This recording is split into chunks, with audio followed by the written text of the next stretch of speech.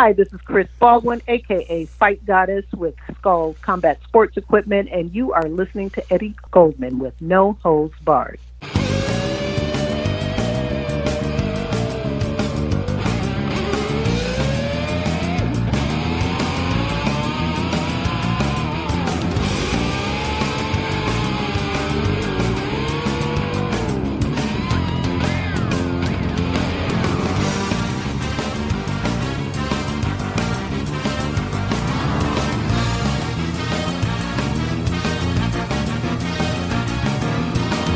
Hello, everyone around the world. Once again, this is Eddie Goldman on No Holds Barred.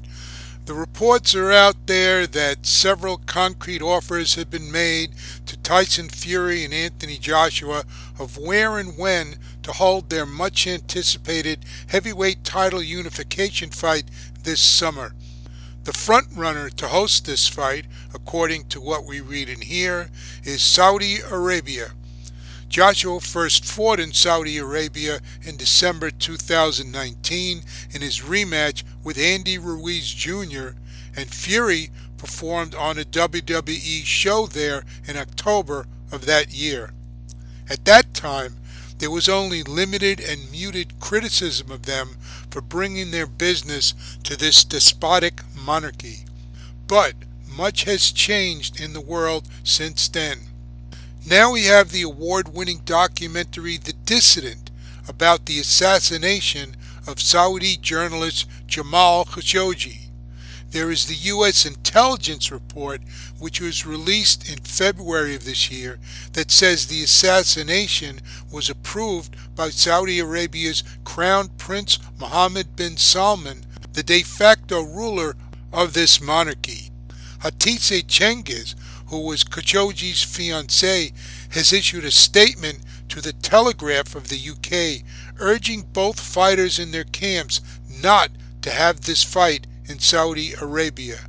And there is a global Justice for Jamal campaign being organized that calls for a boycott of events hosted or supported by the Saudi dictatorship. To discuss the significance of all of this, plus the silence of the boxing media on these issues, we once again spoke with our colleague Chris Baldwin on The War Room. We spoke with her by phone Sunday, April 11th. But before we get to that, a word from the sponsors of No Holds Barred. No Holds Barred is brought to you by LennyHart.com, the home of Lenny Hart, the legendary MMA and sports announcer, voice actor, singer, actress, and comedian. Lenny is also known for her jazz vocals with her Lenny Hart Jazz Cabaret Band. For more information, to book her, or to order a custom message from her, go to LennyHart.com. That's LennyHart.com. And Skulls Fight Shop, home of the Skulls Double End Bag, the perfect punching bag for your combat sports training.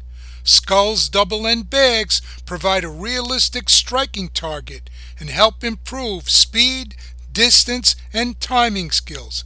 Hang it and hit it right out of the box.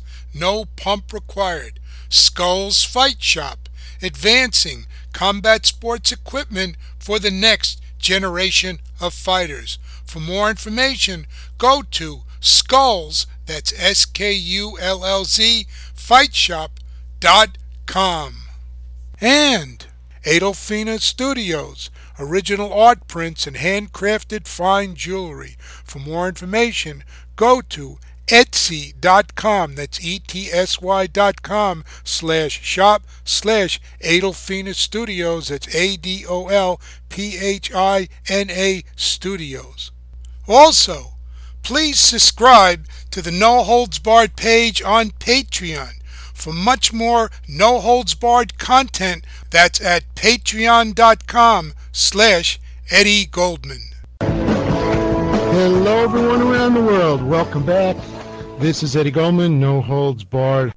All right, my beautiful people, we are in the war room with DJ Tribal and Eddie Goldman. Today we're discussing the Joshua Fury fight deal or no deal. And there is no one better to discuss this evolving boxing saga with other than my boy, the consciousness of combat sports, Mr. Eddie Goldman. What's up? Welcome to the war room, Eddie. How you doing? How's everybody doing today? So a lot to discuss, and since it's boxing, it gets more complicated than it appears. Right?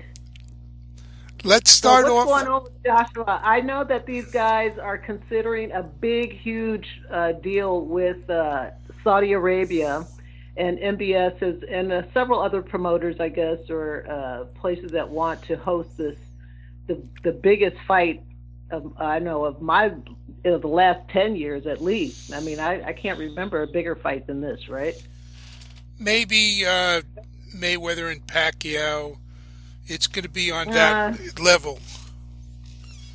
Maybe bigger yeah. because it Well, involves heavyweights, but also because it'll be two British fighters may reduce a little bit the interest in the United States unless they hold it in the United States. And right. this fight, what's happening with it is determined a lot by the pandemic because it's going to get an absolutely huge audience on TV, even if they put it all behind a paywall and on pay-per-view. And if Hmm. it were held in non-pandemic times, they could fill any arena in the world multiple times over. So this fight, you would think, would land in the UK at a place like Wembley Stadium, the big football stadium that holds 90,000 people for football, and that you could even get more for boxing in there because you could put seats on the field around the ring, which obviously you couldn't do for football. However, because of the pandemic and the lockdowns, there's still in the UK and many countries, except for Texas under the Hay Abbott regime, they're not they're not able to fill the whole capacity for the arenas and the stadiums.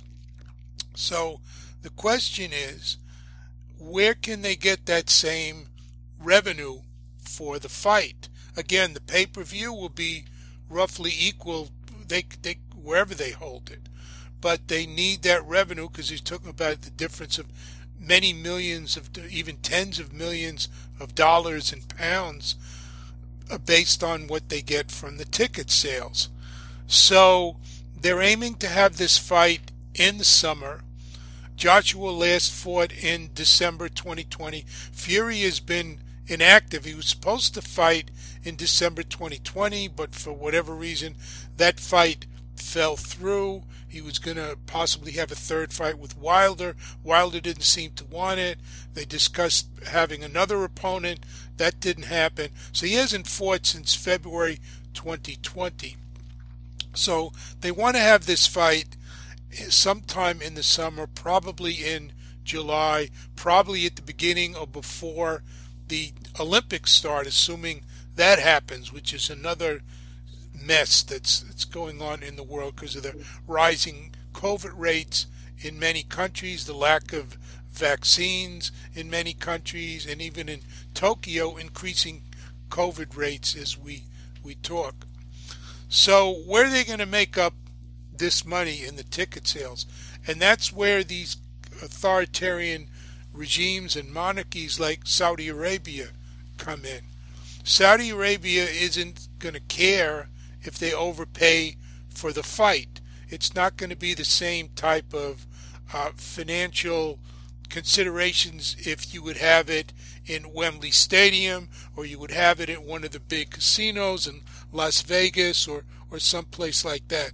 They're willing to overpay as they did for the Joshua Ruiz rematch in December 2019 because they want to give the impression, which of course is false, that they're a modernizing country, they could hold major sporting events, it's safe to go there, and so forth and so on. So because it seems it's going to be difficult to hold it in Wembley or Las Vegas in July. Perhaps closer to the end of the year they could do it with a full crowd.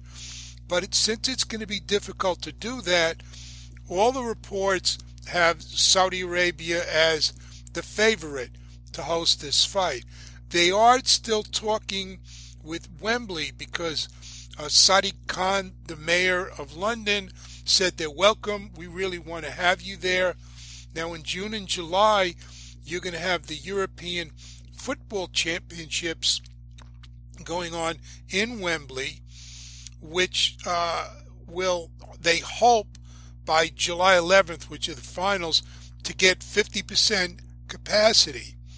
So are the financials there that if they have, say, 45 to 50,000 fans there in Wembley for this fight, is that going to match or exceed whatever a country like Saudi Arabia is going to offer? And again, in Saudi Arabia, it's going to have to be indoors because of the summer heat.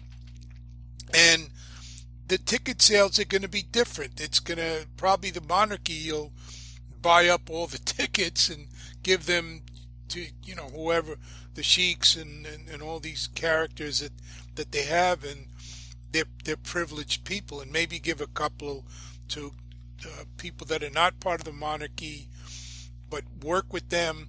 So then it's going to be a different metric that's going on. Now, the problem with that, if they do it in Saudi Arabia, is that there was blowback the last time that Joshua fought there in December 2019. There were people said this is a vicious absolute monarchy. It's one of the major abusers of human rights in the world. And of course, there was the murder a few years ago of the journalist Jamal Khashoggi, who wrote for the Washington Post and was well respected around the world and was a critic of the monarchy in the current regime in Saudi Arabia. And it's still a kingdom. The king is King Salman, who's quite elderly, so the day-to-day operations and the de facto ruler of Saudi Arabia is the younger, as you mentioned earlier, MBS, Mohammed bin Salman. And Trump tried to cover up the murder of Khashoggi, saying, we don't know who did it. He came up with his usual crap of, it could have been anybody that did it. We don't really know. And what the American government report was just released under Biden made it very clear that this was done on the order of Mohammed bin Salman. So there isn't any doubt anymore who was really behind this murder. But here's what happened besides the grisly details, which I'm not in the mood to sort of repeat them, which people can look up. How this guy, Khashoggi, went into the Saudi embassy in Istanbul because he had to get some paperwork done. I think it had to do with a divorce because he was planning to remarry. Right. Right. It was something that should have been routine. And if you've ever had to travel or deal with issues like that, you usually going into an embassy or consulate, you deal with the paperwork, and you may have to stand online, maybe a pain in the neck to do it, but you're in and you're out. Well, didn't happen that way. He went there into the embassy, and he went to the embassy with his fiancée, and I've been working on the pronunciation of her name, and if I mess it up, I apologize to her and everybody else. Hatice Cengiz, which is a Turkish name. So she was there, and she waited outside for him because you figure, if it's a routine paperwork thing, you're going to go in and you're going to go out in a little while. He went into the embassy at about 1 p.m. Istanbul time. She waited, and waited till 1 a.m. He didn't come out. Oh my God. Nobody said anything to her. And then she started checking these things out. She is also a researcher and a journalist as well. So now we have more information about what Saudi Arabia was doing, which gives us a peek into how bad they are in terms of human rights. And we didn't have as much, it wasn't as much prominent news about it or awareness about it in December 2019 when Joshua fought Ruiz. Plus, when Joshua fought Ruiz, that was a fight that was important for boxing. But outside of boxing, how many people really knew or cared about it other than the boxing fans?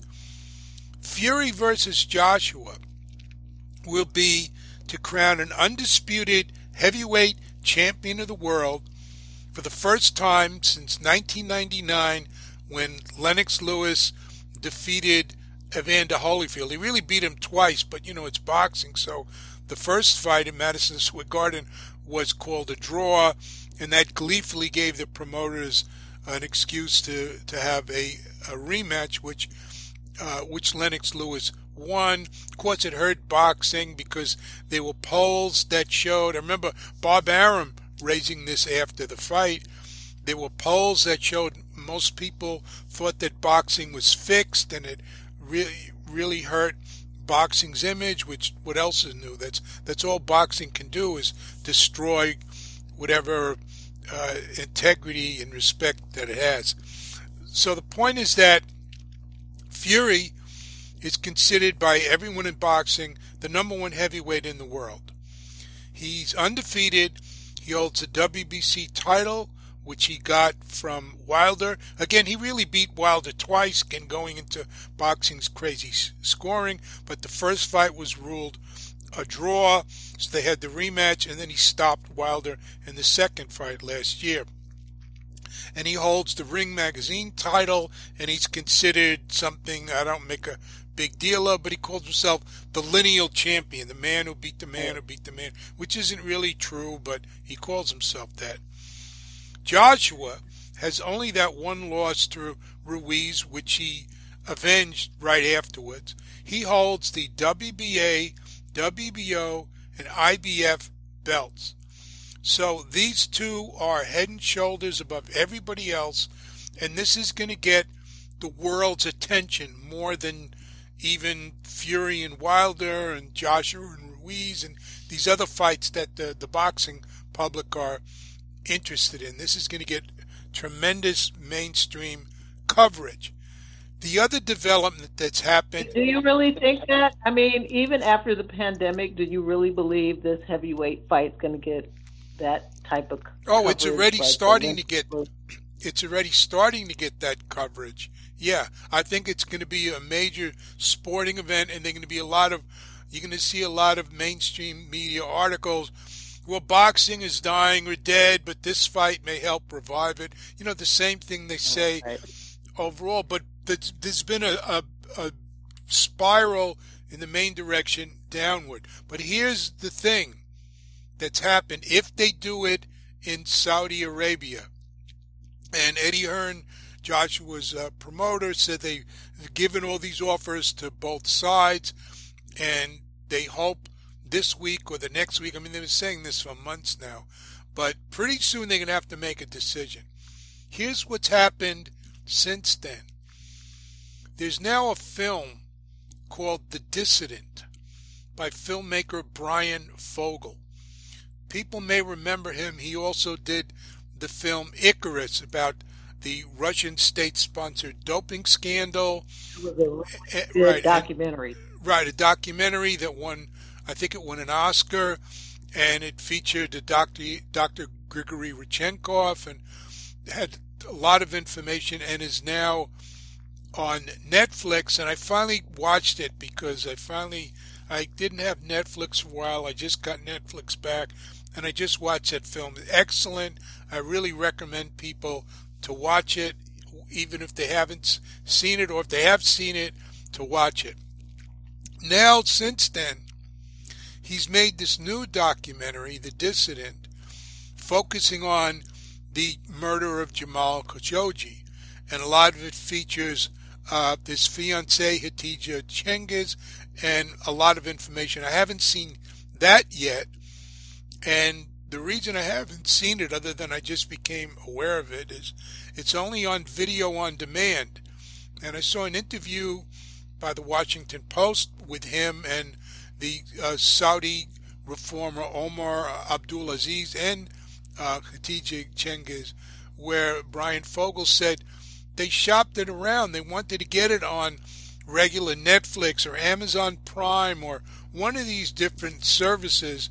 And even though the film was highly regarded, none of these companies wanted to do it because they knew Saudi Arabia was really upset and really pissed at them. So they're shying away from doing it. This film was just nominated for Best Documentary in the UK for the BAFTAs, which is sort of their version of the Oscars. It didn't win. In fact, just on Sunday they announced the awards, but it was nominated and it's gotten great reviews. So hopefully at some point I'm going to watch it. She's doing interviews all over the place, as well as Brian Fogel and Omar Abdulaziz. Major media is covering this. So it's not going to be as easy to just run a major fight like this in Saudi Arabia without attracting a lot of major attention. And there's another factor thrown in also, where the whole political situation and climate are very different than it was in 2019. Because after the murder of George Floyd, we saw these massive demonstrations in the U.S. and around the world against racism and white supremacy and police violence. And now we've seen with the election of two Democratic senators in Georgia and the state of Georgia giving the majority of its votes to Biden, that Georgia passed this new Jim Crow voting law to suppress the black vote, and there's major pushback from it. And there was just an article, apparently this just took place, where over 100 major executives from major corporations in the United States got together on a Zoom call this weekend to figure out what they're going to do about this law, and they were working on putting out a statement denouncing the law, and we're going to see what happens with that. The reason is, very simply, that their companies are caught in the crosshairs. If they don't denounce this, and it looks like they support voter suppression, people could either boycott them or move on and go to some of their competitors. So they have their own profits rather than any moral or ethical concern, really are the main thing. But there's just a different climate now. So you had companies that were involved in this call, working on the statement, major companies like PepsiCo and PayPal and many others. A number of major companies have already denounced the Georgia law, which Trump was and McConnell were going crazy about that. So, including Delta and Coca-Cola. And I think on this call, Viacom CBS was on this call.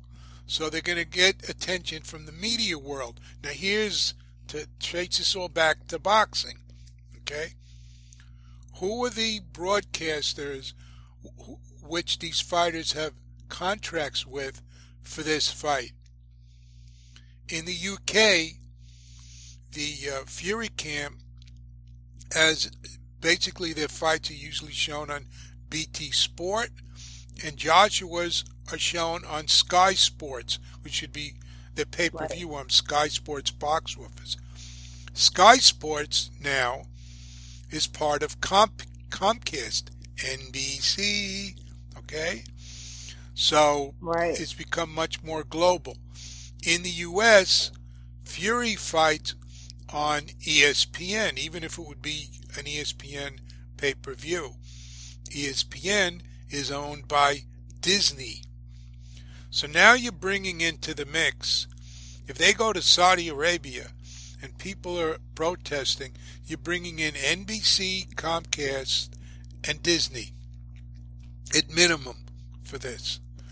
So it's going to be harder for them. They could do it. I mean, they don't really care. I haven't seen anybody in the boxing media. I've been looking as many articles and stuff as I can. I haven't seen any promoter. I haven't seen anybody involved with this fight even question about whether or not they should do this in Saudi Arabia based on this whole movement, this Justice for Jamal movement that is gaining steam, and the whole political climate around the Georgia Jim Crow voting law and the George Floyd murder trial and all of that's going on. That's the climate that we're in. So if they do this, if they say simply, well, Saudi Arabia is offering the most money, so we're going to go there, and we're going to set up the broadcasting like they did for Joshua Ruiz, where they just get a feed from the Saudi broadcasters and maybe have their own announcers who are there, either ringside or back in their home studios. They do something like that. That will cut the travel, and of course, there's still the pandemic will still have effects on what international travel can go on in July. So what we're seeing now is something going towards critical mass. If they do sign with Saudi Arabia, if all these reports are true that it is the clear front runner, they're offering the most money. And if that's all they're concerned about is the most money, there could be a lot of blowback that could take place, on top of the logistical Right. problems that I mentioned of running a fight of this magnitude in Saudi Arabia, because the networks might want to have their own crews doing this, doing all the production in Saudi Arabia. So you have those logistical problems of getting all the equipment and the people there during at some point in the pandemic. And on the other side, with Wembley, Eddie Hearn's talking about doing it July 24th, which would be about 2 weeks after the close of the year. You'd have to do it after the European Football Championships, because that is absolutely huge in Europe, including the UK, and it's also going to, I think the finals are in Wembley Stadium, so you couldn't do it right away. But even if you do it July 24th, that's the first weekend of the Olympics in Tokyo. If that mess happens, we don't know what's going to happen with that. There are all these logistical problems, and similarly, the problem of doing it in Las Vegas is pay-per-view. The biggest draw on pay-per-view, the biggest audience of pay-per-view, obviously is going to be in the UK. And they want to hold it at, so that the fight will start at about 11 p.m. That Saturday night in the UK. Well, if you do that, what time is the fight going to start in Las Vegas? That's 8 hours earlier. You're going to be starting at 3 p.m. Pacific time, or about 6 p.m. Eastern time. So that may negate doing a U.S. pay-per-view. The time difference, I don't see how they could do a live U.S. pay-per-view and accommodate both time zones. So I think the priority would be given to the UK, but that would also make it a little bit less likely you could do it in Las Vegas. And they've also talked of doing the rematch, because this is reportedly a two-fight deal. And again, this is boxing, so who knows? We don't even know if the first fight is definite, let alone a second fight. But apparently the working plan is they fight once in the summer and again November or December. And it would be much easier to do it at Wembley. There's probably going to be fewer, if any, restrictions on crowd size and all of that. And I go back to the Lennox Lewis Evander Holyfield fight. This is boxing. Okay? And I go back to the first fight between Tyson Fury and Deontay Wilder. They really want to milk this for as much as they can. So, absolutely, both the first fight between Lewis and Holyfield and Fury and Wilder ended up in disputed draws that virtually nobody agreed with except a couple of these judges. If there's no clear knockout in Joshua and Fury, would anybody be surprised if there was another one of these cockamamie decisions or draw, majority draw, some nonsense to really build interest in a second fight where they then could put 90 or 100,000 people in Wembley Stadium? Right. They need to drag it out. I mean, because they'll have a bigger payday down the line. I mean, we're still in the middle of a pandemic. And I'm hoping that Joshua kind of sticks to his social justice warrior principles. You know, the family of Khashoggi has requested that they decline any offers from Saudi Arabia. So I'm hoping he sticks to his social warriors, Black Lives Matter, guns, you know. And if he does that, then that's going to force them to fight somewhere else. Right, and then presumably that would be in Wembley, or they could do it indoors at one of the big arenas there. But see, this has been brought up now in the UK because there was an article on Saturday that was listed as an exclusive on the newspaper and the news website The Telegraph, which quoted Khatisa Cengiz about this and had all these quotes about that they should not have the fight in Saudi Arabia and that this would be rewarding MBS, Mohammed bin Salman, for planning and approving the kidnapping and assassination of Khashoggi. And she sent a statement that said to the Telegraph, "I cannot believe after all this time and all the evidence showing his guilt that the Saudi crown prince is still being considered as a, quote, host for such world sporting events which he is using for political reasons and to clean his image." Now, I haven't seen, as I said, anyone in the boxing media so far, and this is as of Sunday evening, April 11th, even comment on this. On Saturday night, if you followed boxing, there were a number, as usual, cockamamie judges' decisions that took place that people really correctly went after. There was the Joe Smith Jr. Maxim Vlasov fight, which I thought it could have been a draw, or I could see Smith winning that fight, but some of the judges' votes were kind of ridiculous. There was the Jerwin and Cajas Jonathan Rodriguez fight that again, I don't have a problem with Ancajas winning that fight. He scored a knockdown in it, but even Al Bernstein, the Showtime announcer, called two of the scores, quote, absurd. It was an all-action fight. It was a competitive, close fight. It was a good fight to watch, and then you get these cockamamie decisions. One was 115, 112 for Ancajas. The people didn't have a problem with that. But 116, 111, and particularly 117, 110 for Ancajas was ridiculous. And we get this every week. And the question is this incompetence, corruption, or whatever? I think by now most of us know every week we're getting scores like this. It has to be something more than just incompetence. So on an issue like this, the boxing media really went nuts, and that's fine. I agree with that. So let me ask you a question, Eddie. As a journalist, do you ever get to talk to the judges and say, what were you thinking? I mean, does anybody interview the judges to ask what the hell they were thinking? They usually don't say.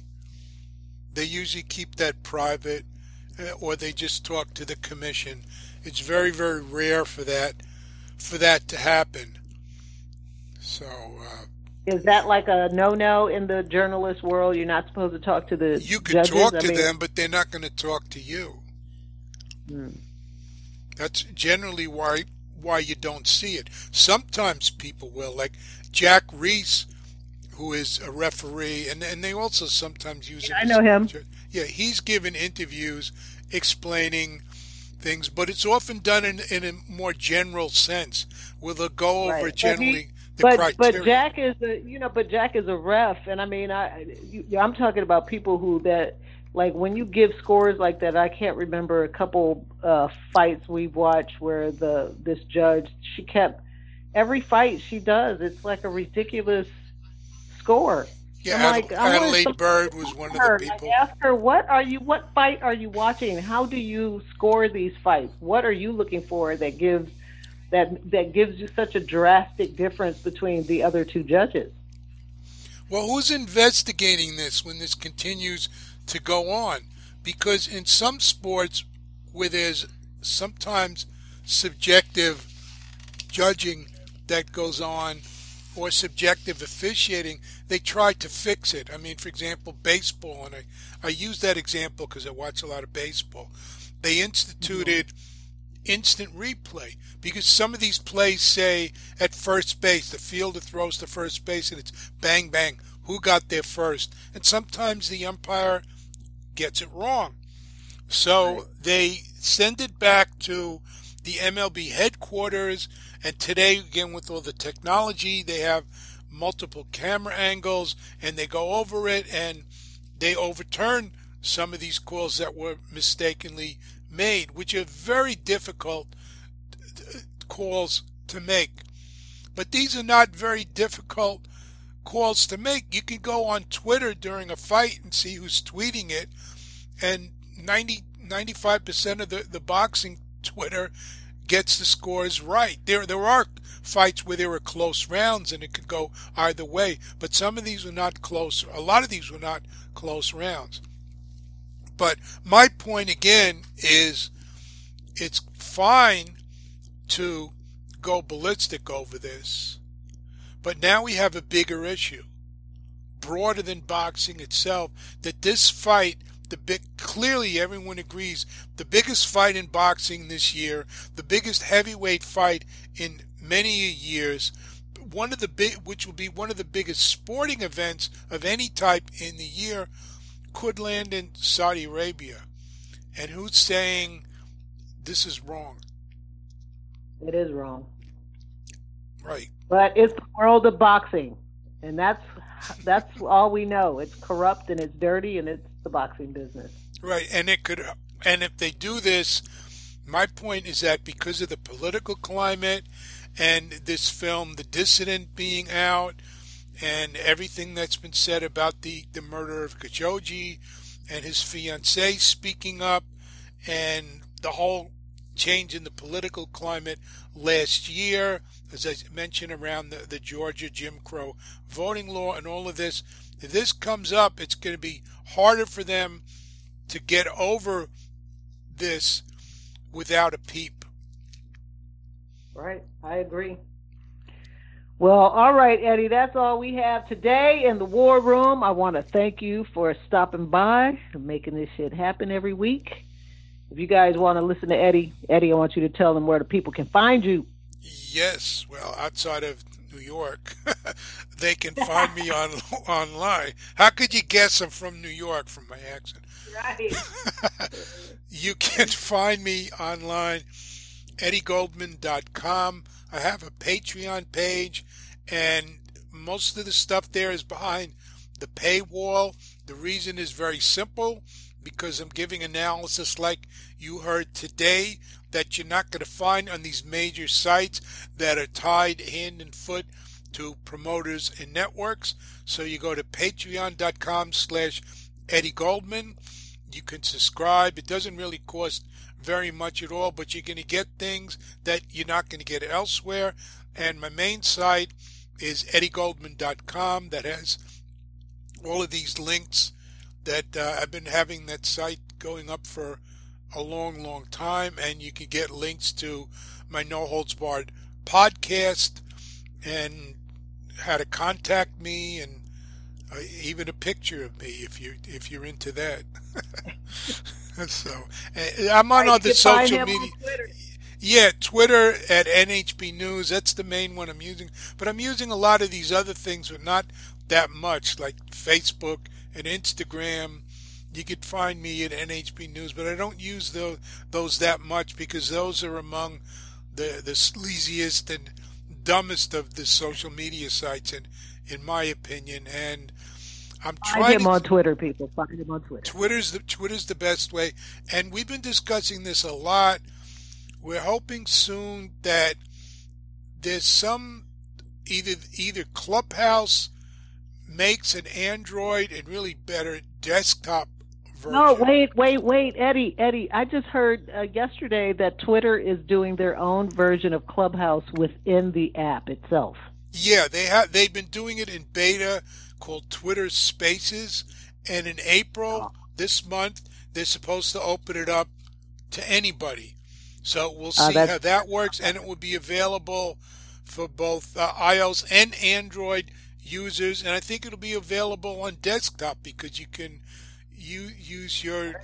get Twitter on desktop. So pretty much just about almost every platform will be available, as opposed to Clubhouse, which is still just an iOS only beta, even though that's very popular. So we'll see what right. happens. And But for all you PC folks out there who have downloaded a PC Clubhouse for PC, please uninstall. That's straight up malware, made in Russia. yeah, there is no Android or Windows client for Clubhouse as we speak. There might be in a few weeks or months, but there's not, and that was, another example of trying to take advantage of people's lack of expertise, because a lot of people are reading about Clubhouse and hearing about it and then can't access it. Right. So Right. we're going to see. We'll see Right. what happens, but I think that would be cool to at least try that out when it becomes open to everybody. And Mark Right. I'm Cuban looking is forward to working that. on one. There are a lot of Clubhouse clones. Mark Cuban is working on a thing called Fireside Chat. I think I'm going to have to write him and see, if we can get involved with something like that. And there are others out Right. there that I'm not really enthusiastic about. So Right, Twitter and I'm might be not nice. trying to go to any other app. I mean, Clubhouse was a stretch for me because I'm really over social media, period. You know, Right. I'm But cool. it's gotten apparently millions of users, and so we'll see. Right. So but that's coming. That's coming. And All so right. but follow me on Twitter at NHB News. Subscribe to my Patreon, patreon.com/Eddie Goldman, and you'll be able to uh, listen to and read what I'm talking about and thinking about and doing. Best in the business. Thank you, Eddie. You guys, thank you for tuning in. This is DJ Tribal and Eddie Goldman in the War Room, and we are out. Peace. Thank you. No Holds Barred is brought to you by LennyHart.com, the home of Lenny Hart, the legendary MMA and sports announcer, voice actor, singer, actress, and comedian. Lenny is also known for her jazz vocals with her Lenny Hart Jazz Cabaret Band. For more information, to book her, or to order a custom message from her, go to lennyhart.com. That's LENNEHARDT.com. And Skulls Fight Shop, home of the Skulls Double End Bag, the perfect punching bag for your combat sports training. Skulls Double End Bags provide a realistic striking target and help improve speed, distance, and timing skills. Hang it and hit it right out of the box. No pump required. Skulls Fight Shop, advancing combat sports equipment for the next generation of fighters. For more information, go to Skulls, that's SKULLZ, fightshop.com. And Adolphina Studios, original art prints and handcrafted fine jewelry. For more information, go to Etsy.com, that's Etsy.com/shop/Adolphina Studios, that's ADOLPHINA Studios. Also, please subscribe to the No Holds Barred page on Patreon for much more No Holds Barred content. That's at patreon.com/Eddie Goldman. Hello, everyone around the world. Welcome back. This is Eddie Goldman, No Holds Barred. Well, that's going to do it for this edition of the show. Thanks for listening. If you want to follow my site, my blog, the easiest way is go to eddiegoldman.com. For No Holds Barred, this has been Eddie Goldman.